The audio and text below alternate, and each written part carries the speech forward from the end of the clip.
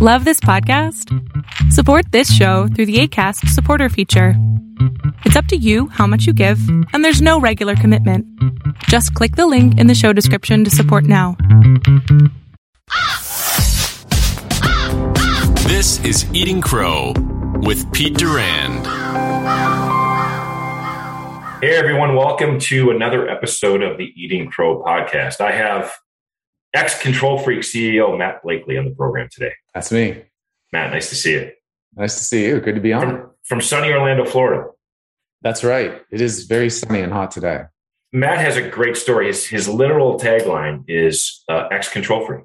And I think I just put it out there. Exactly. By the way, very self-aware. I probably could put that in my tagline as well. It wouldn't come across as You know what? I actually think that most people could. And I also don't think it's a Boolean, like one or the other. Like I'm just fully not a control freak. I think there are levels of it, but I like to get people thinking and let it be okay or normalized to say that I have those tendencies.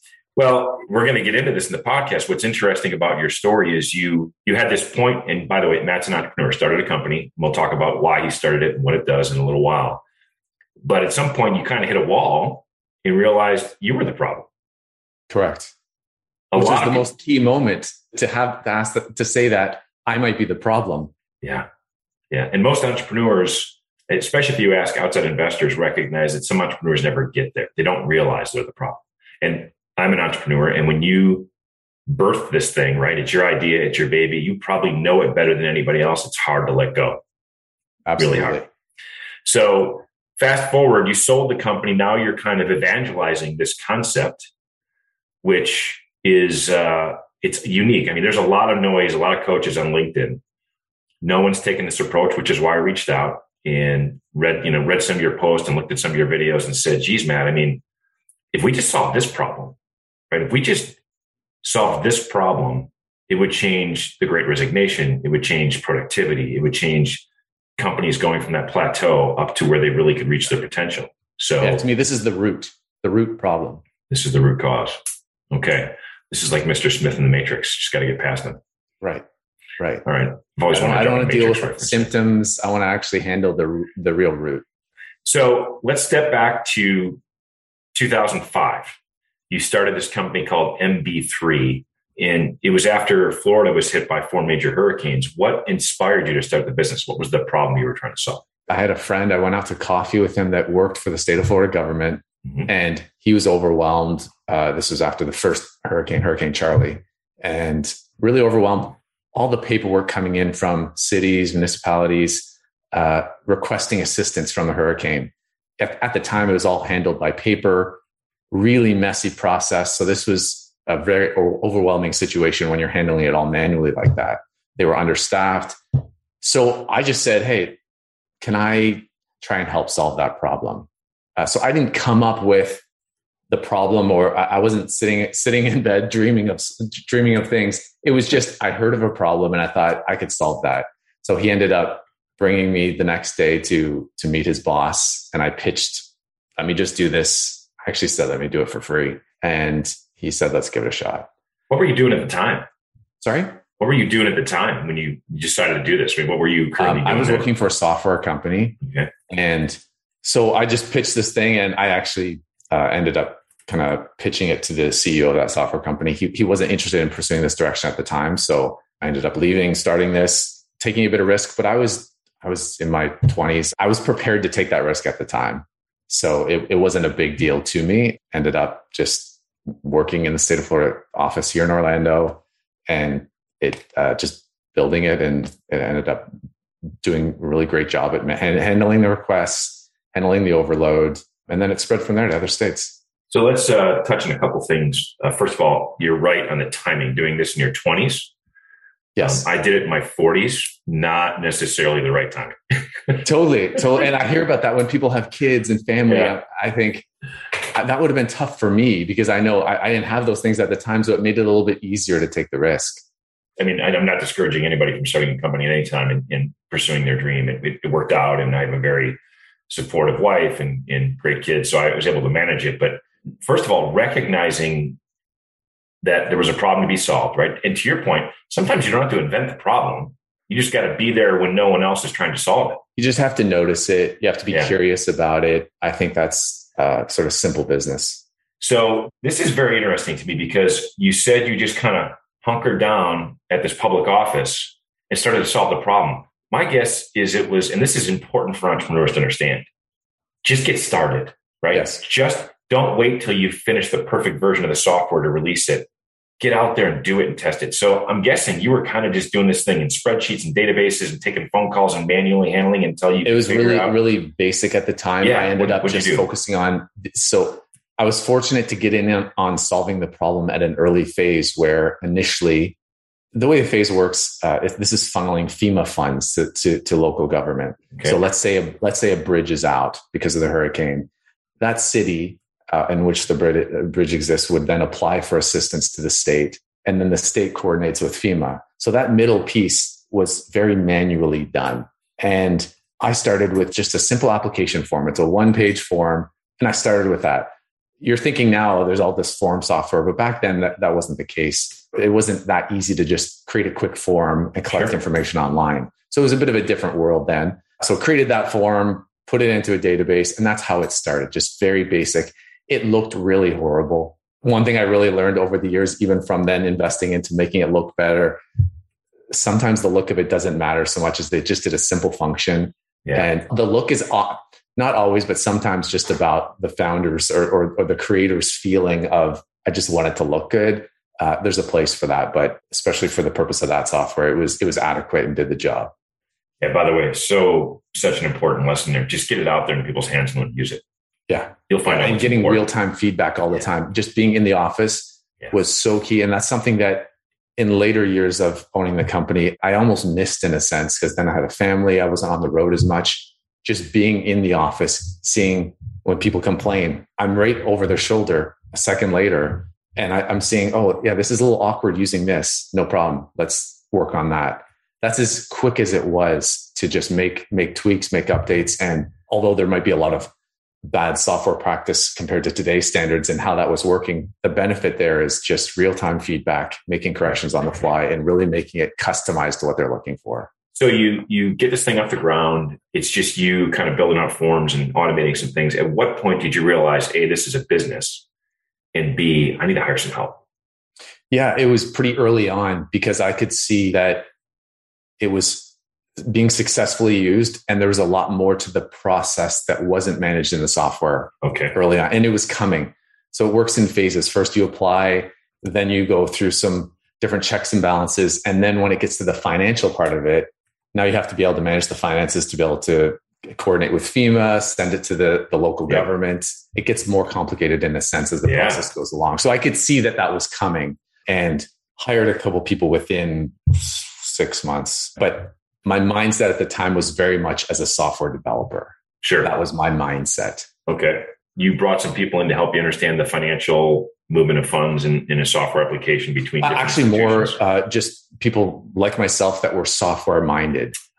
So I was in person. So I was interacting with the client, collecting the requirements, and then working with my team in a sense to give them pieces. And I would say that's step one of the problem, that I was the conduit for that information. So what that means is, this is sort of foreshadowing of what's to come, but if I'm the one that knows all the information on the ground, not because I'm smarter, not because I'm better, I'm just there and I have the information, I have an advantage. So I can look like the one that knows everything because I'm there.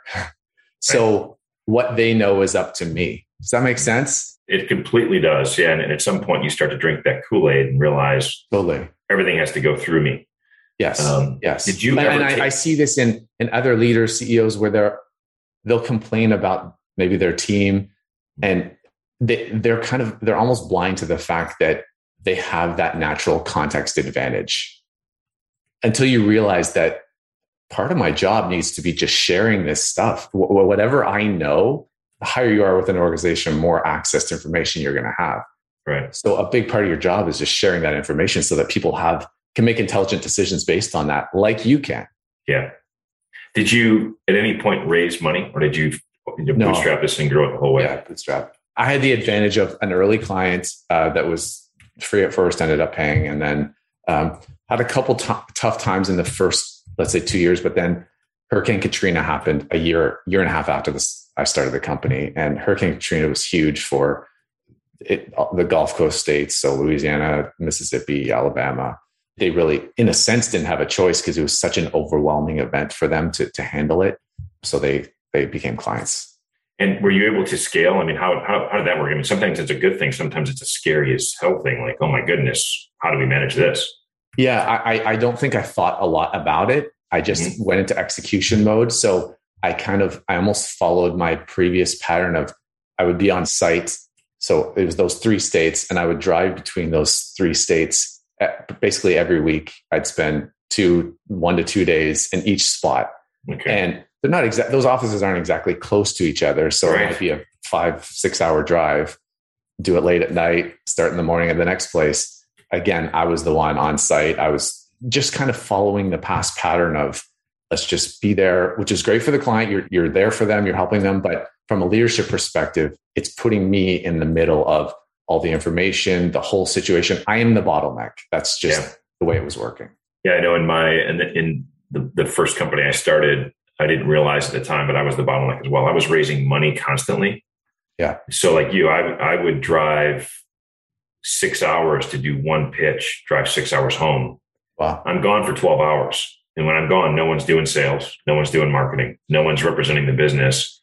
And I kind of half-assed, brought some people in to help me, but even when I brought them in, I didn't help them, right? I was not around to help them grow. I learned too late what it would take to properly scale a business with the right team. We could have made adjustments and changes other places had we focused the right way to do that, but it was not front of mind for me. Yeah. In a sense, scaling a business is as simple as becoming less a bottleneck. Yeah. That's a real oversimplification, but that's very often the case where you can identify 1, 2, 3 people where they're the bottleneck, and it's not going to scale beyond what they can do themselves. That's why when you see people being the hero, working late nights, working all weekend, that's a red flag to me when I see that from a CEO. That's just the mentality of whatever I can do, I just need to scale a little bit more, instead of how can I help other people become more successful so this thing can more naturally, organically scale. So your profile says it was around year 10 where you said you were kind of just on the treadmill. And I hate that it was a decade. I mean, that's a long time. Yeah. Well, sometimes, our skulls are a little thicker than others, right? So, exactly. And when, like you said, when business is there, you feel like we're being successful until you wake up and look around you and go, maybe this isn't what success looks like. Totally. So what was the moment or the series of moments in year 10 that said, geez, I got to make a change? How'd that happen?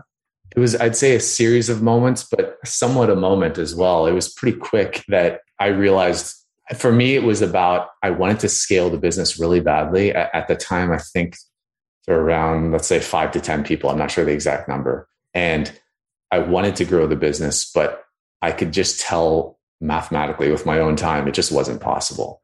So I became very frustrated that how can I grow this thing? And I almost had an epiphany one day that the issue is me. I'm the bottleneck. And I don't know how to describe that anymore, because this is a moment that I'd love to inspire for other people to just think. And maybe the question is, could people just ask the question, could some of the lack of growth or could some of the issues reside with me? And that's why I'm so big on humility, because if you can't ask that question, that's going to hold back a whole lot of problems. So for me, I think it might be me. And I realized I wasn't leading. I was really managing, directing, doing, and that you're going to be in the middle of that forever. But leading, it was a paradigm shift, complete paradigm shift that if I'm leading in a scalable, healthy, effective way, my success is more about I'm succeeding vicariously through my team.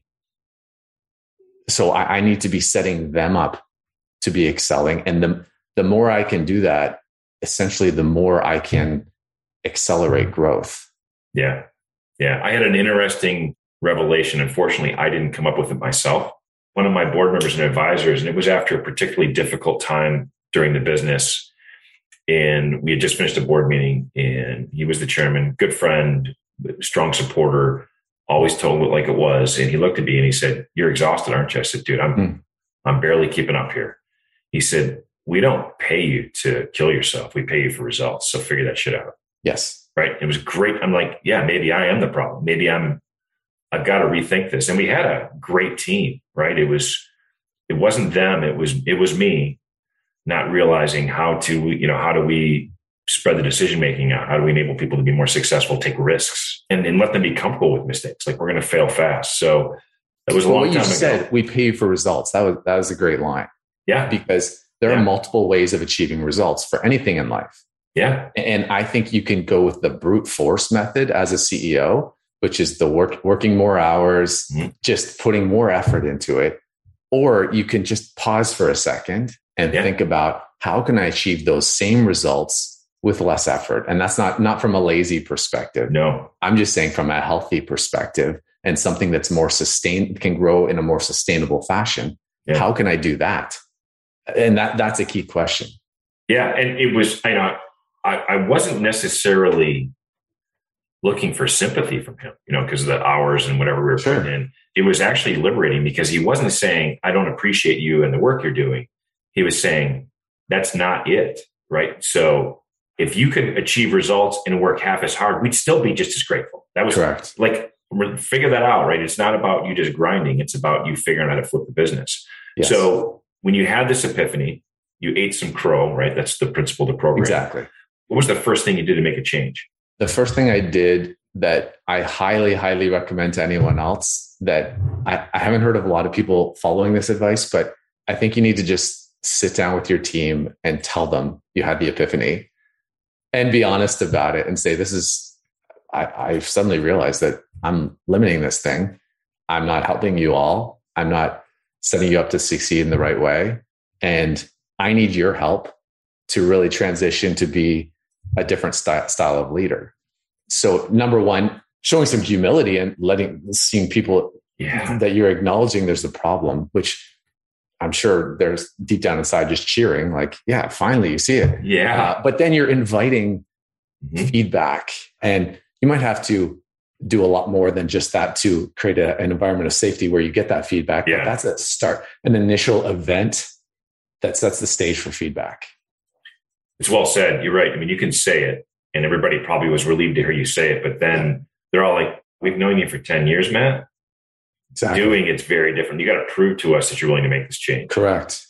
So did you make any organizational But the words still matter. Like, and I posted a lot on LinkedIn about actions matter more than words, but the words do matter. The words and mixed with the posture, I'd say. Yeah. Got it. That's good too. They could actually see you meant it, right? Like, this is not lip service. Matt's he's had an epiphany. He's had a moment. Totally. Give examples. Here's ways I've operated that I think this is just not right. Okay. So that's a really good point. You gave examples. That's great. That truly shows you're self-aware and know the points of pain. That's excellent. All right. So from there, you also have to really paint a picture of who you want to be and what you want to look like as a team. So painting that picture is really key. And again, these are words, but I am a big believer in setting the direction very clearly by words, by just laying it out clearly. This is where we want to head. And then actions matter a lot more than that, but both matter. When you finished that session with the team, everybody kind of had this sense of relief, like, he's got it. Now what do we do next? What were the 2 or 3 steps that you did to A, show them you meant business, and B, drive some change? We started discussing right away about, let's say, a company culture guide of sorts, or that mixes in values and how we want to operate together. So I remember several discussions about kind of collaborative discussions. What do we want to be? What does that look like? And a big theme that came up was empowerment over control. That's something I'm really passionate about, to have people be empowered, both with knowledge and the ability to act and make decisions on their own, versus controlling someone, which is they don't really have the knowledge. They don't know what they're doing. You're just telling them what to do. So we explored that a lot. We went through a couple different books as a team. One of them I remember was Multipliers. It's a book about multiplying the greatness in the team. And that was an important book, I think, in just going through it as a team, seeing this is really this concept of empowerment, in a sense, what it looks like. Lots of examples. We had lots of just collaborative discussions about how this would apply to us. Got it. Okay, good. Did anybody on the team not buy into this concept. This is going to sound a little bit crazy, but there are certain people that I do think function a little bit better in a controlling work environment. Mm-hmm. So that's a bit of an odd phrase, but maybe the word control might lose people. But what I mean is you might have circumstances in your personal life, situations where you actually just want to go to work and somewhat turn your brain off and just be told what to do. And it's just a small part of your life, which is fine. That's what you want to do. And that's how you want to do it. But empowerment is more about critical thinking. It's about being curious. It's about trying to get new information. It's about making decisions, owning your role. So there's good and bad to that some people will really resonate. And substantially, the team very much resonated with that. And they felt like that was almost setting them free to really become what they wanted to become. But to some, it's too much of a responsibility. That's okay. And I ended up putting in our culture guide, just being very transparent about that. This is not for everyone. And I think some of the best company culture is not for everyone. It's good for everyone, but there's different styles of culture in a sense, different styles of company, how they operate. You might be drawn to one versus the other. And I think that's okay. It's refreshing to hear that because it is also something that doesn't come across. And we talked before we started recording, all the coaches out there and all of the work from home culture advocates and 100%. I'm a supporter of work from home. I think it is a tremendous productivity boost. I think face-to-face has a big place in a lot of companies. I think it's important. I laugh when I see somebody complain about the fact that they have to get out of their PJs and get in their car to go to work, and it's frustrating for them. Right. I would be more impressed if they said, look, I prefer to have the 30-minute commute time to be A, more productive, or B, spend more time with my family. That I get. What we tend to ignore in those situations is there are a lot of people that have to go to work. Yes. Right. And we're doing them a disservice, dismissing them on the entire conversation because the service industries, every hotel, every hospital, every college, every public service, all those people have to go do their job on site. And for someone to get on a post and literally completely unknowingly and with lack of self-awareness whine about the fact that they had to commute to their job, I find insulting and demeaning, right? Yes. It's kind of popular to do that, though. It is popular. And in a way. It is. I love the post that says, if you're not allowing work from home, you're going to lose your people. Well, guess what? I think what that means is there are certain roles in any organization that make perfect sense to work from home, right? Sales. Definitely. Man, all day long, go work from home. There's a lot of office function jobs doing what we're doing right here that can be very highly productive. But let's not say that's the only way to do it. Correct. Right? Any advice for that matter is usually missing context. Yes. And people don't even really care to dive into the context. Well, you're absolutely right. I actually consulted with a company who took the culture thing very, very seriously. Mission, purpose, values. And sometimes I see it as you do. It's lip service. These people they meant it. Like it was at the core. But there were certain roles and certain people in the company that did not care. Don't draw me with the 4-hour lecture on our mission and values. I come to work to do my job. I want you to pay me well, but I don't care. And you have to respect that, right? You have to appreciate that's not what drives them, right? Yeah. Work is a way to provide an income for their family. And I think you can go to a certain extent where, by the way, any culture, any work, you are not my family, right? Yeah. This is not my family. No. And that's hard for people. They want to make it so family-based. It's not, right? You do a performance review with your kid and they didn't do their job. You can't fire them. No. You're in all the way and you love them differently, everything else. So I think it's but that ties into what we talked about with the styles of culture. Yeah. There are companies that want to operate substantially like a family. And it's a really nice, sweet thought. And their intention is to just treat people like family. I don't know, maybe their families are perfect. Like just treat everyone it's just this happy world. And there's a lot that I like about that, treating people nicely. There's a lot that's really good. And I think the heart is good behind it. But I tend to be in a bit of a middle section where I'm not about full on burn people out excellence, do whatever you can to get the job done. Right. But I'm also not about, just all people first. I'm in the middle. And generally people these days with so many polarizing conversations don't do well with middle ground. Yes. And I think companies have to walk that up to a certain degree. Every company falls on this spectrum between people first and excellence. There's somewhere on it. You're going to hear people on LinkedIn that are all about, like you said, no commute, all these things that are really strongly on the people first side. And I like a lot of that stuff. And then you're going to see many companies, they don't post this on LinkedIn, but they're really just excellence focused. Yeah. They're going to burn people out. They don't really care. Maybe they're investor funded. They're just about making profit. Part of my point is that I just want companies to be transparent about where they are on that spectrum. Just tell me we're over here and we're just all about excellence. And if you're down for that and you just want to come, work hard, try and rise to the top, make more money, sign up for it. Great. And that's not my thing, but like, just be transparent about it. Yeah. Yeah. And there are companies. I try and go somewhere in the middle, and I'm clear about the tension that exists in the middle, because you're going to have to decide. So for example, you have a great client and they want you to get something done that's going to have to cause people to work overtime for a long time. So now what do? You're people first, but you're also want to honor this.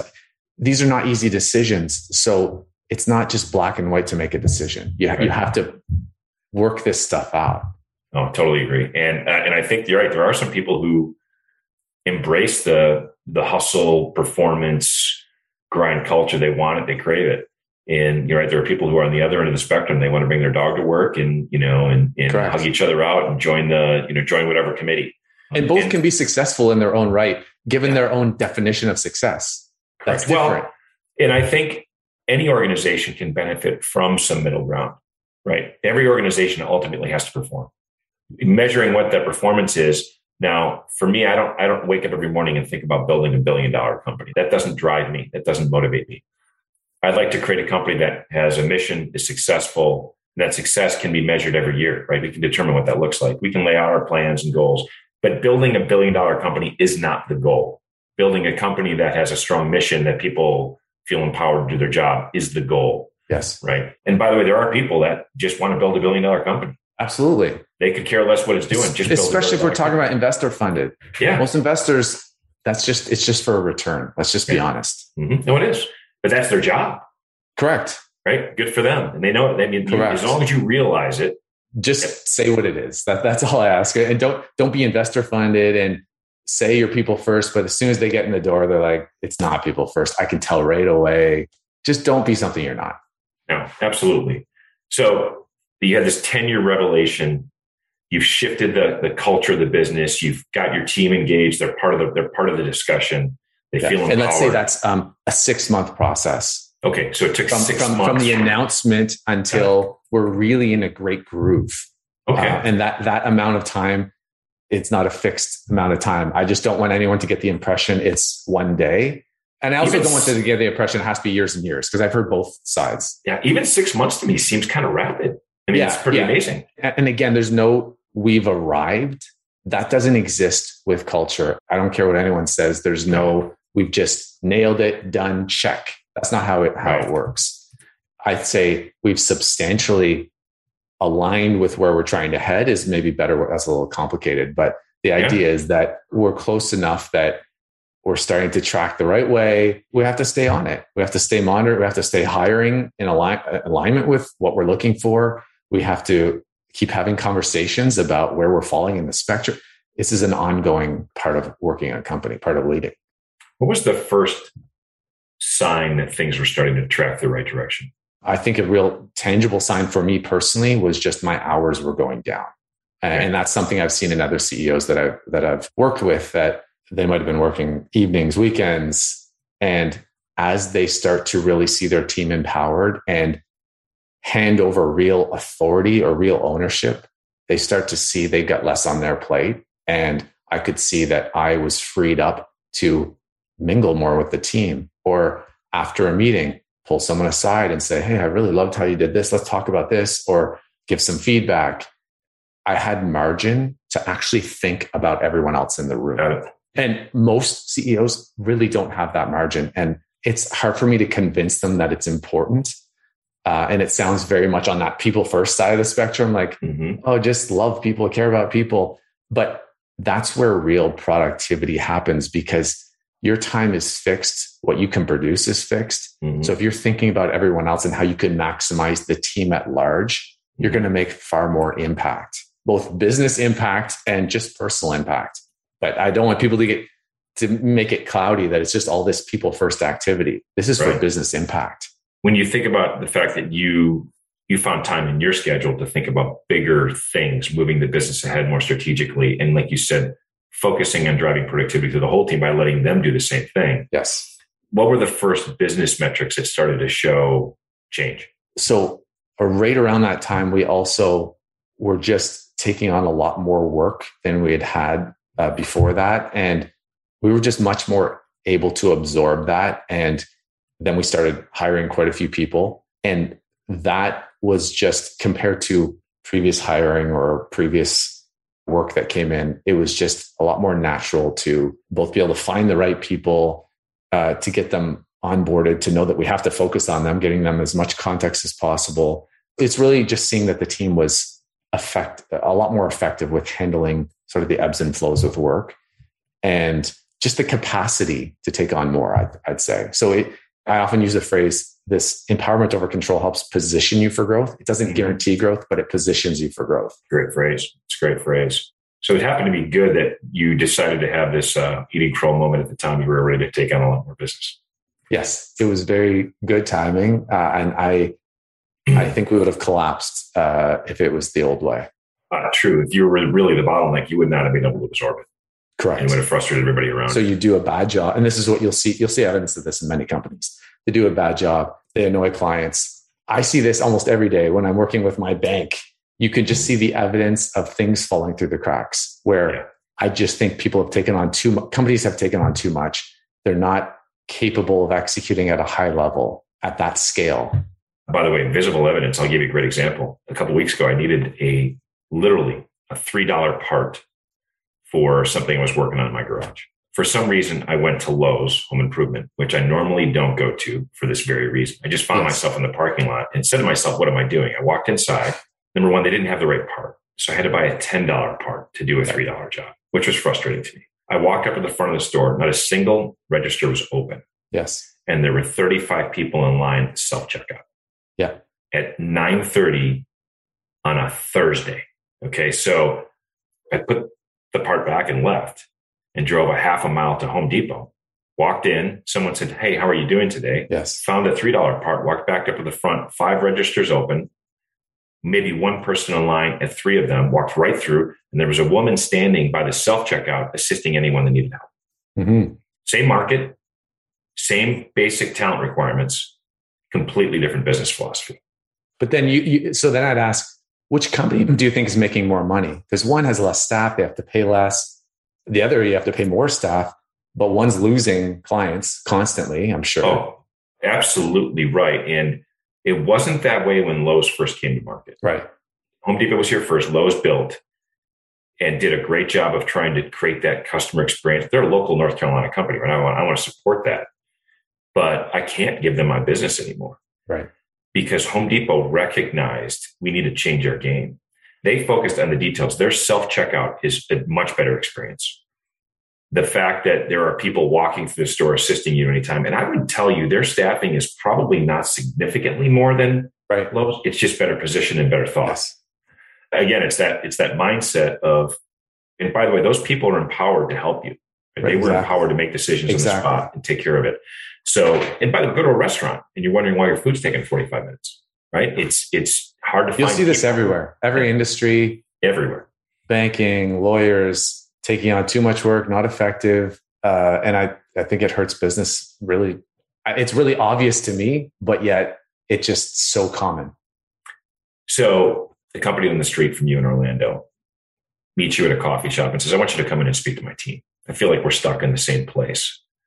This is a trick question because you don't have enough data, right? But if you're sitting in front of the leadership team, and similar story, 15-year-old company stuck, not making traction. Yes. You see good people around you, right? It's not that they don't have good people. Mm-hmm. What are the first things you tell them to A, look at and B, change? I would need to know, I'll just ask you one piece of context. Is the CEO open and humble enough to accept some feedback? Cautiously, yes. I'll take cautiously, yes. Yes. I'll take it. Yep. If it's no, which is often very common, then I'm not going. You're not going to engage. No, not going. Right. So if it's cautiously yes, no problem. The door's open. I would want to talk to that individual first. Got it. and walk through how they could be part of the try and communicate a lot of stuff that we've talked about, talk a little bit about my story and just ask a lot of questions to understand what could be some of the problems. And then executive team comes second.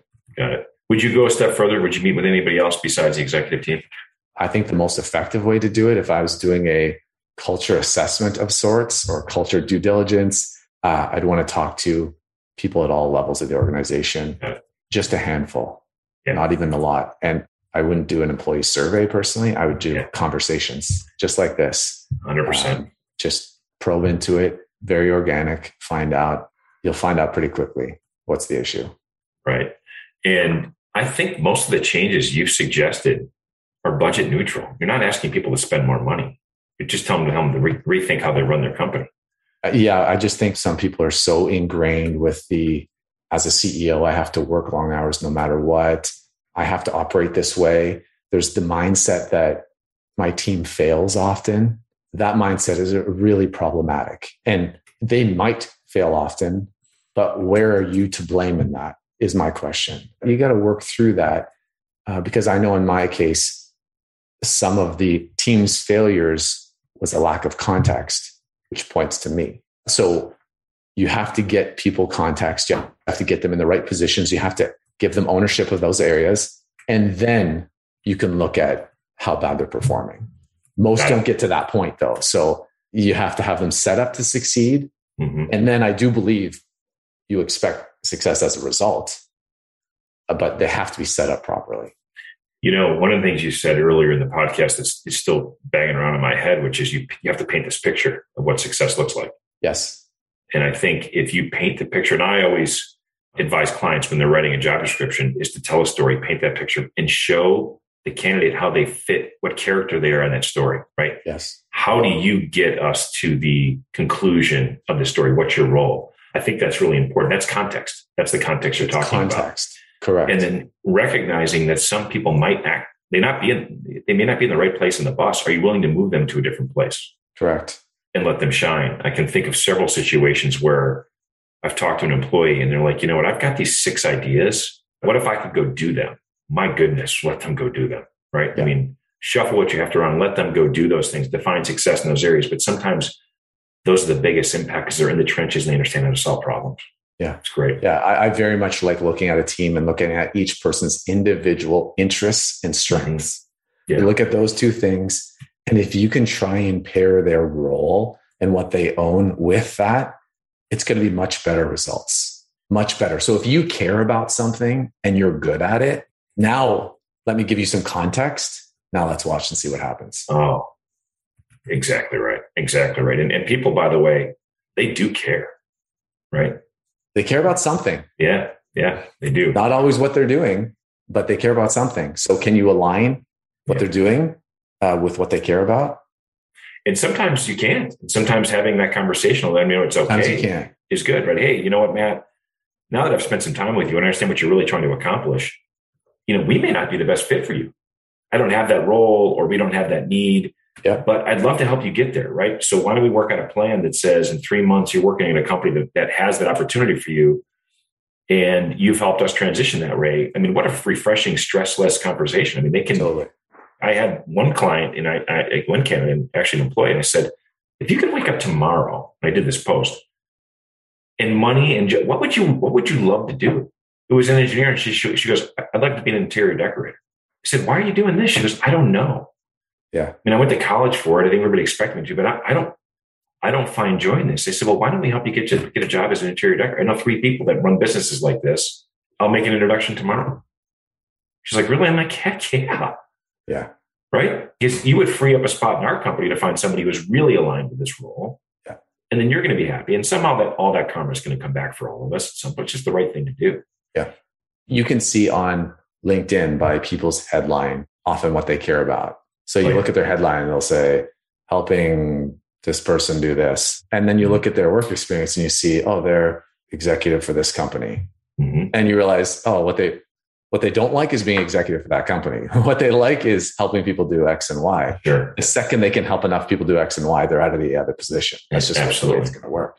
Absolutely. So can you get people in a place in a company where they're passionate about it, they care about it, which has a lot of different components to it. It's not just, am I interested in the thing? Like, am I interested in sales? That's one component of caring. Another component is the work culture healthy? Do I even want to be here? Do I jive with where they fall on the spectrum of excellence and people first?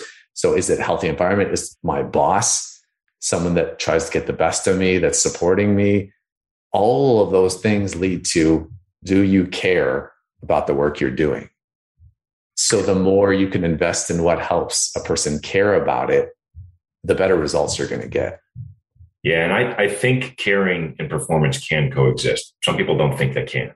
And the way I look at it is, I have 10 people in a team. If they all know that we truly care about their success and happiness, yes. And sometimes that may mean it's not with us, because there would be somebody else outside the organization that would align with this. Correct. So you're better off getting those 2 people into a place where they can be happy and successful and backfilling them with somebody who aligns with what you're thinking, yes. than continue to have them be miserable. It drags down the whole team performance. Yeah. And having that open conversation can be liberating. To your point, Matt, it may take a while for that trust to build, where they feel like that's actually doable. Yes, that's right. So fast forward, you guys make this change. Things are going well.